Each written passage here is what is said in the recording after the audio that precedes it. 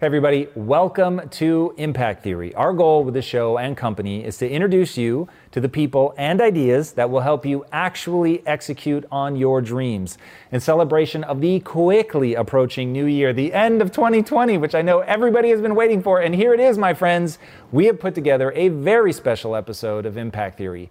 We all know what a challenging year 2020 has been, but even through the difficult times, it's possible to learn and grow, and these are some of the amazing guests who have helped us through this year. So get ready to have your mind blown, my friends, with our first guest, the one and only Brendon Burchard.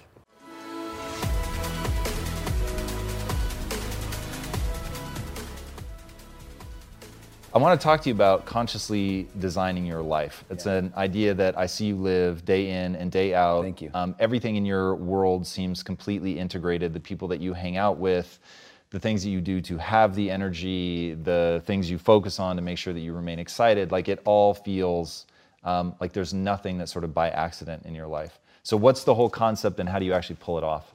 You know, I think I talked about this last time a little bit about my car accident. So when I was a 19-year-old kid, I had this car accident, and prior to the car accident, I had been suicidal. And, you know, coming out of breakup with the woman I loved, I lost my identity in that, became suicidal, had the car accident, and it was just powerful juxtaposition because here I am suicidal, want to take my life, and then I get an accident that says, oh no, I don't want to die.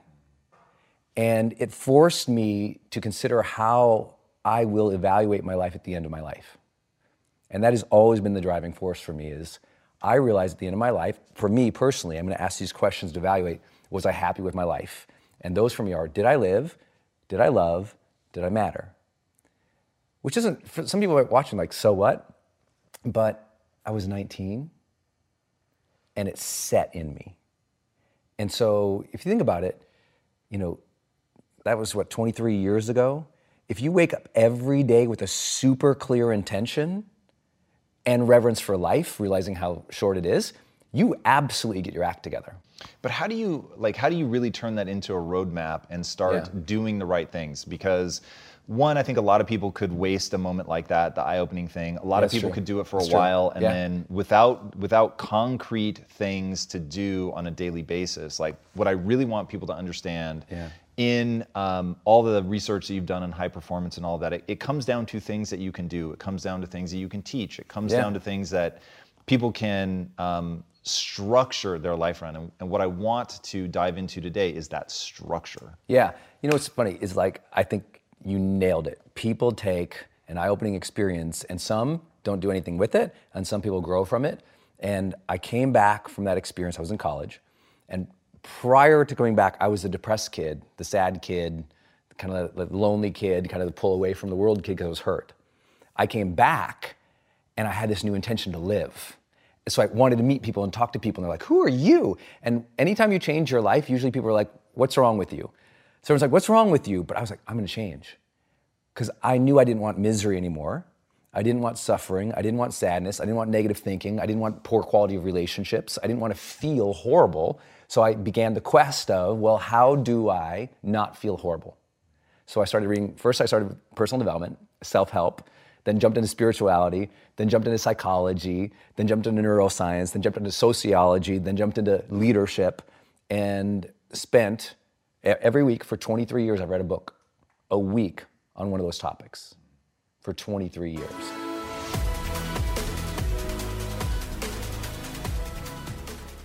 There's really two concepts that I think set you apart. You've got just how powerful negative thinking is and some of the stats around that, which are pretty terrifying, and some of the stories that you have on that, which are, I think, will really shake people out. Yeah. And then, of course, there's neutral thinking. So I think that's sort of the next 1-2 that we should walk through. Yeah, and then I think probably the third part of that would be sort of the impact of behavior, you know, of identifying behavior. But what I learned ultimately, my dad was the president of the National Association for Self-Esteem. Most people probably don't even know there is that. And he was one of the first authors of Chicken Soup for the Soul. So for anybody that's probably above 35, that they would know that. But the power of positive thinking never resonated with me. And when I was young and I was 18 years old and I'd drop out of college and I was diagnosed with an initial diagnosis of cancer, and it turned out to be shingles and a number of other things, I did start to understand quickly that, well, I don't know if positive thinking works all the time and that the data is anecdotal. I do know that negative thinking does work, and it works negatively. And one of the things is I would start at Alabama, and I would start with the Jacksonville Jaguars, and I would start with the Miami Dolphins. I started to realize, and even looking back to a young age, that nobody wants to be told to be positive. That positive thinking is probably the number one reason this industry has not grown in my 44 years of living. Positive thinking, in many cases, repulses people. You're telling me to be positive and I'm going through a divorce. You're telling me to be positive and I threw 3 interceptions. You're telling me to be positive and I got to deal with this president. You're telling me to be positive and I got this current situation. You're telling me to be positive and I got this health situation. So then what's the alternative? Well, the alternative has always been negative. So when we would get to the University of Alabama, you have this finite window of time. How long could you influence? Everything comes down to influence. Would you agree? Yeah. Whether it's your family, your kids, whatever the circumstance or the situations. So the NCAA gives you 22 hours to influence your players over a week. And so when you look at the human performance, you look at nutrition, you look at strength and conditioning, you look at fatigue science, you look at all these different things. Coach Saban believed that there had to be some emphasis on psychological education. And so how are we going to do that, and how is it going to be efficient? Well, most people think of sports psychology as treating somebody who has a problem. Nick Saban didn't look at it that way. He looked at, how do we make our best players better? How do we take great players and make them greater? And then how do we have an educational platform for all 120 players? And a college football team is a business. It's 120 employees, and you lose 35% of those employees every year. And it's an EBITDA-driven business where when you succeed, you get more sponsorship. And as you get more sponsorship, you make more money. And as you make more money, the school makes more money and everybody benefits. And it all happens from winning. But if your best players leave every year in that 35% and they take their great behaviors and their great habits and their great mindset with them, then you're in trouble. So you have to develop programmatics. You have to develop a system. I mean, you look at Quest and what you guys did, that ultimately when you were going to sell it or you're going to evolve, that there had to be, if we're going to create the ultimate metabolic type of food, or we're going to limit, like, the recipe has to be the same so you're not the only one that can cook it. So ultimately, psychologically, we had to come up with a plan for everybody. I think that learning how to meditate and regulate your breath is important, but to me, I think that's AP chemistry, and we need an 8th grade version where we just know, okay, that there's a table of elements, and we need the basics. And so that's what we did. When we started to study, what we learned was that negative thinking was the most powerful element that our players were combating. That negative thinking was weaponizing them against them. So how's negativity carried? Well, is it your internal thoughts? Well, if you're dealing with trying to change internal thoughts, then you got to go to affirmations, and you got to go to imagery, you got to go to visualization. Very difficult skills. Well, we started to look at the externalization. Well, if somebody says something out loud, it's 10 times more powerful than if they think it. And then as we started to study the data, particularly data that was just reinforced by Christine Porath from Georgetown and Harvard, that negativity is a multiple of 4 to 7 times more powerful than positivity. So think about that. If I say something out loud, it's 10x. If it's negative, it's 4 to 7 times more powerful. So when I say negative things out loud, it's 40 to 70 times more likely that that will happen or cause a result that won't be good for me than if I just didn't say anything.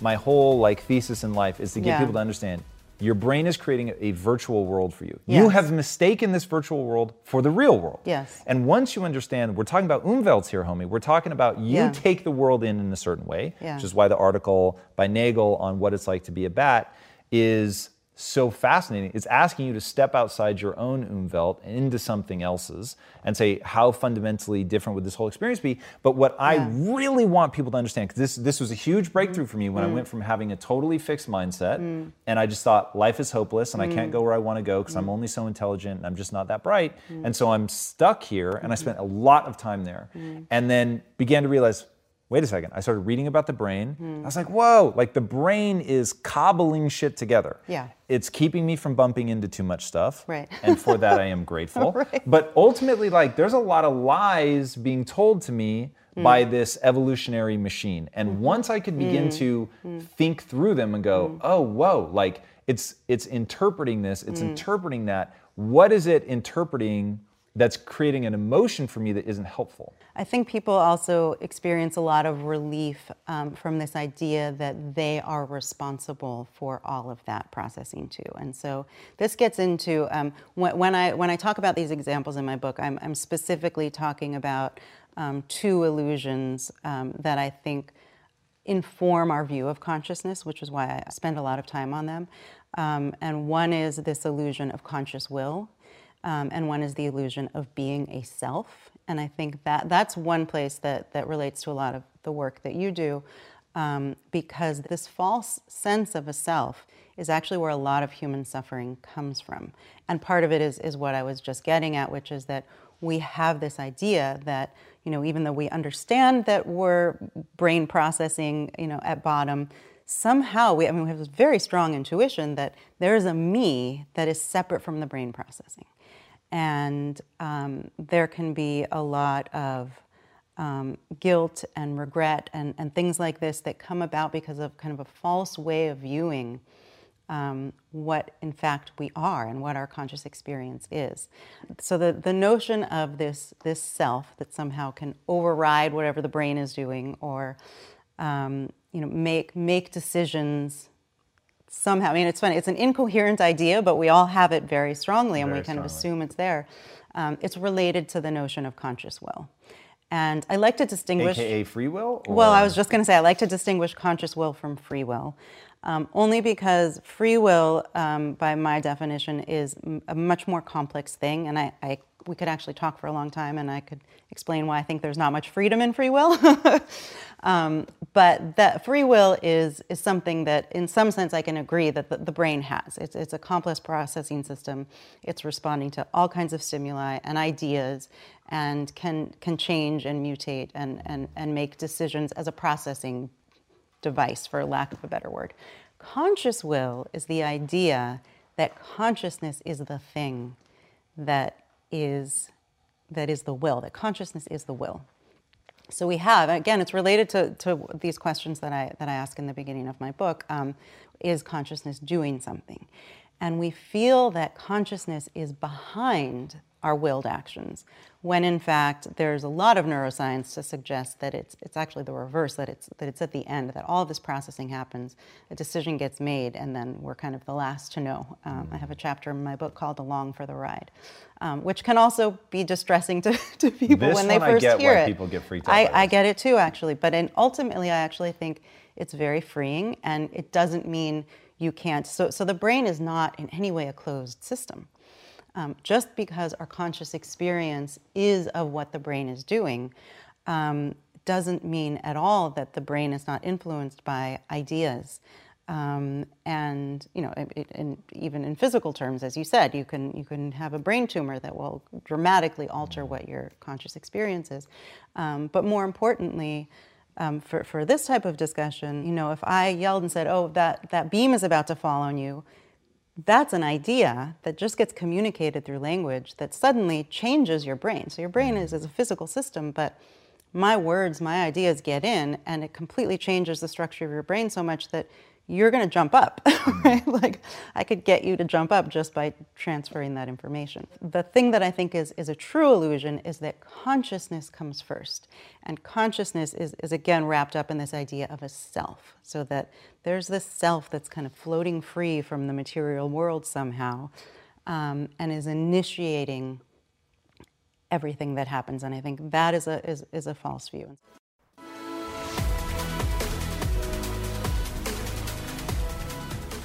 And so where I would love to hear your thoughts is, how much of the parameters of the project do you give someone? Like, if you say, I know this can be done in a week, I know it can be done on this budget, and you say that, hey, get this done, and they're like, it can't be done. Then, of course, to convince them, what I do is I give them the path. And I say, well, if you did this, it would work. Do we agree?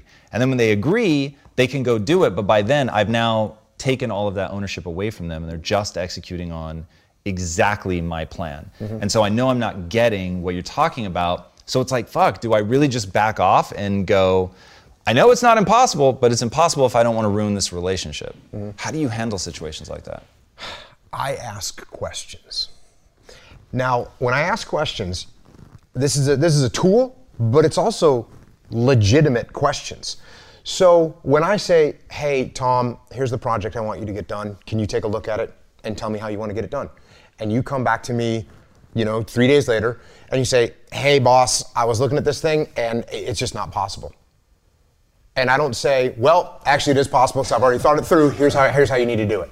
Instead, I go, well, what do you think our real challenges are? And then you say, well, we can't get the supplies in time. And then you say, well, and also we don't have enough manning. And I say, okay, well, what's taking the supplies so long to get here? And you say, well, they're coming across the country on a truck.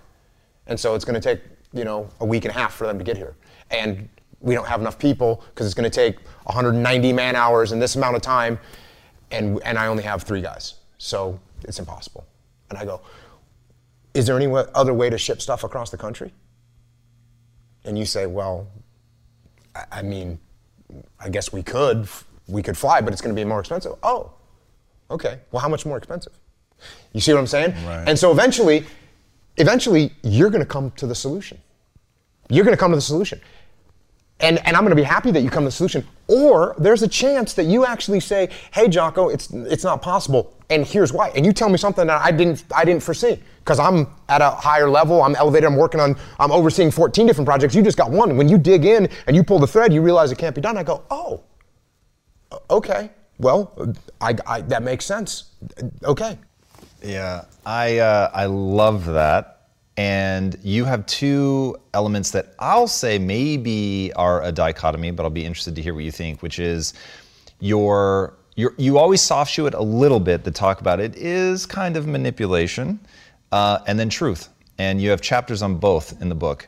Where do you come down on how just sort of transparent you are versus knowing I have an outcome that I need to get to, I'm realistic about human psychology, if I just come in and fucking give you the answer, it doesn't work, you feel robbed of your agency and your ownership, and so I have to get you there slowly, but I'm also trying not to make it obvious that I'm leading you there. I'm legitimately asking these questions. I'm not doing this, okay, well, we're gonna get you there, and that's what's gonna happen, I already know the outcome. No, I think I know the outcome, but I'm not sure of it. You know how many times I'm sure of what the outcome's gonna be? Not very often. So the truth is I'm being totally transparent. I'm asking legitimate questions. I think I know the answers. I think they're gonna lead to the right place. And so it's okay to let that run its course. Now you talked about manipulation. Manipulation obviously has a bad connotation. Leadership has a good connotation. What's the difference between the two? Because guess what? If I'm manipulating you, I'm trying to get you to do something. If I'm leading you, I'm trying to get you to do something. And many of the tools are very similar. So what's the difference between me leading you and me manipulating you? It's very easy for me to answer that question. If I'm manipulating you, I'm trying to get you to do something that's going to benefit me. If I'm leading, I'm trying to get you to do something that's going to benefit you, it's going to benefit the team, and it's going to benefit the mission.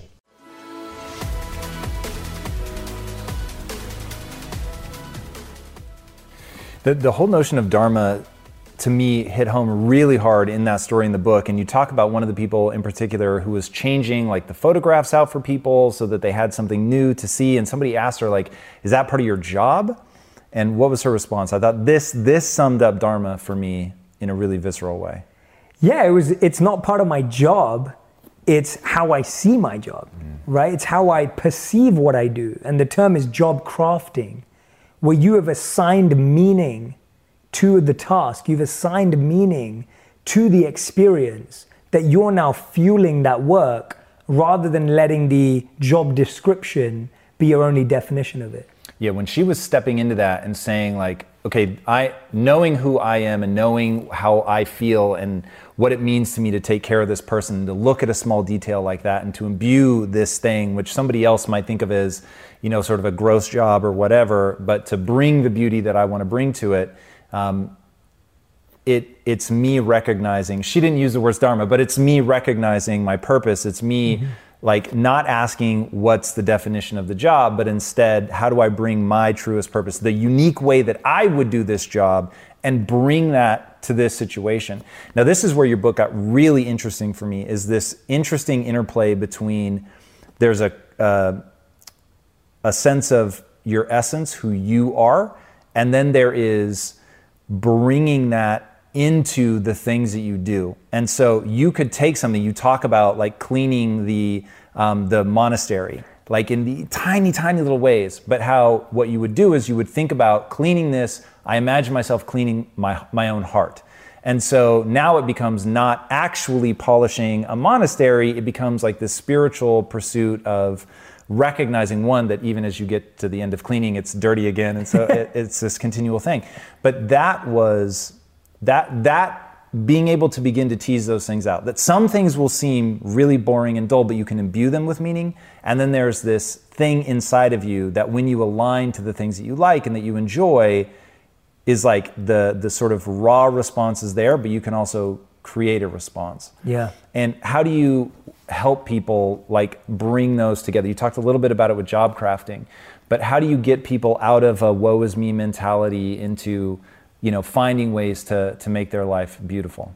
I really believe that you have to seek the love and the beauty that you want in what you have now, because that way you're training yourself to extract meaning right now, which means in the short term, if you can, like those hospital workers were doing, if you can fill that role with meaning and your true passion and what's coming from you, then that's going to lead you to discovering the power of it. And I saw that in my own life. When I came back from being a monk and I worked in the corporate world, I was teaching meditation and mindfulness and the things that I talk today in the corporate world.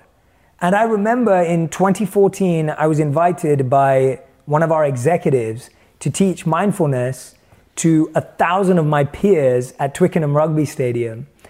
And I was speaking in between the CEO and Will Greenwood, who won the Rugby World Cup with England. And I'm sitting there in the audience as a complete nobody and completely around people who are my same age. We all make the same money. No one knows who I am. And there I'm sitting there going, how am I going to share mindfulness? But after doing that experience, I realized that even though my job was digital strategy and social media innovation, and I was a consultant, I was bringing my passion to the workplace, which actually gave me confidence that I could do this outside of the workplace. And that's how the two ideas connect. That when you find how you can apply it to your small world, you then get the confidence and the courage to take it out and make something real of it. Whereas I think a lot of us are waiting for that break to get into doing it in reality, but we actually haven't even tested it or experimented on it in a small space where we can develop our own confidence and courage around it.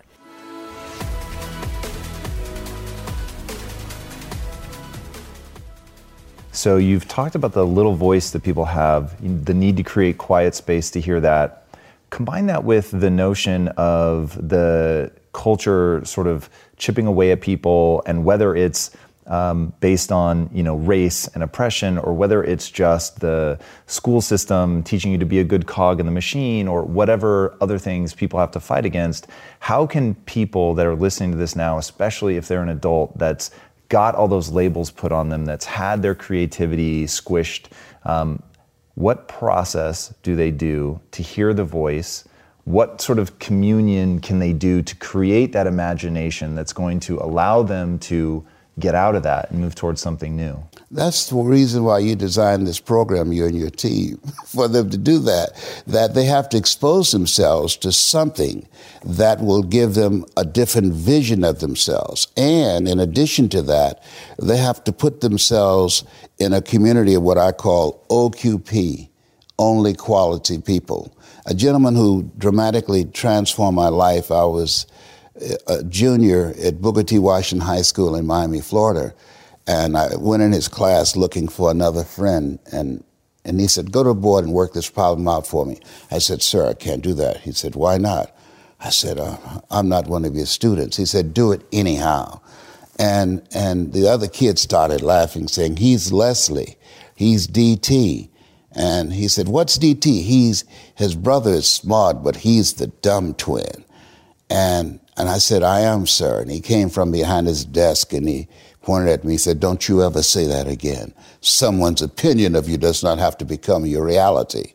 And he taught me 3 things. He said, if you want to become successful in life, young man, he said, number 1, you got to change your mindset. He said, you don't get in life what you want, you get in life what you are. Number 2, practice OQP, only quality people. You earn within $2,000 to $3,000 of your closest friends. I found that out. I left all my broke friends. I said, y'all got to go. Because I used to be so broke, I'd pass the bank and trip the alarm, you know? And the 3rd thing he said, develop your communication skills, because once you open your mouth, you tell the world who you are. He said, those are 3 major things that you want to work on that will liberate you from living in Liberty City, living in poverty in Overtown. It will help to escape out of where you are right now, because I see you watching me and I know you want more. I can see the hunger in your eyes. That's why my book is about to come out called You Gotta Be Hungry. I love that notion. I love that title. So how do people get hungry? You get hungry by finding something that's you. I believe that all of us are born unique, but most of us die copies.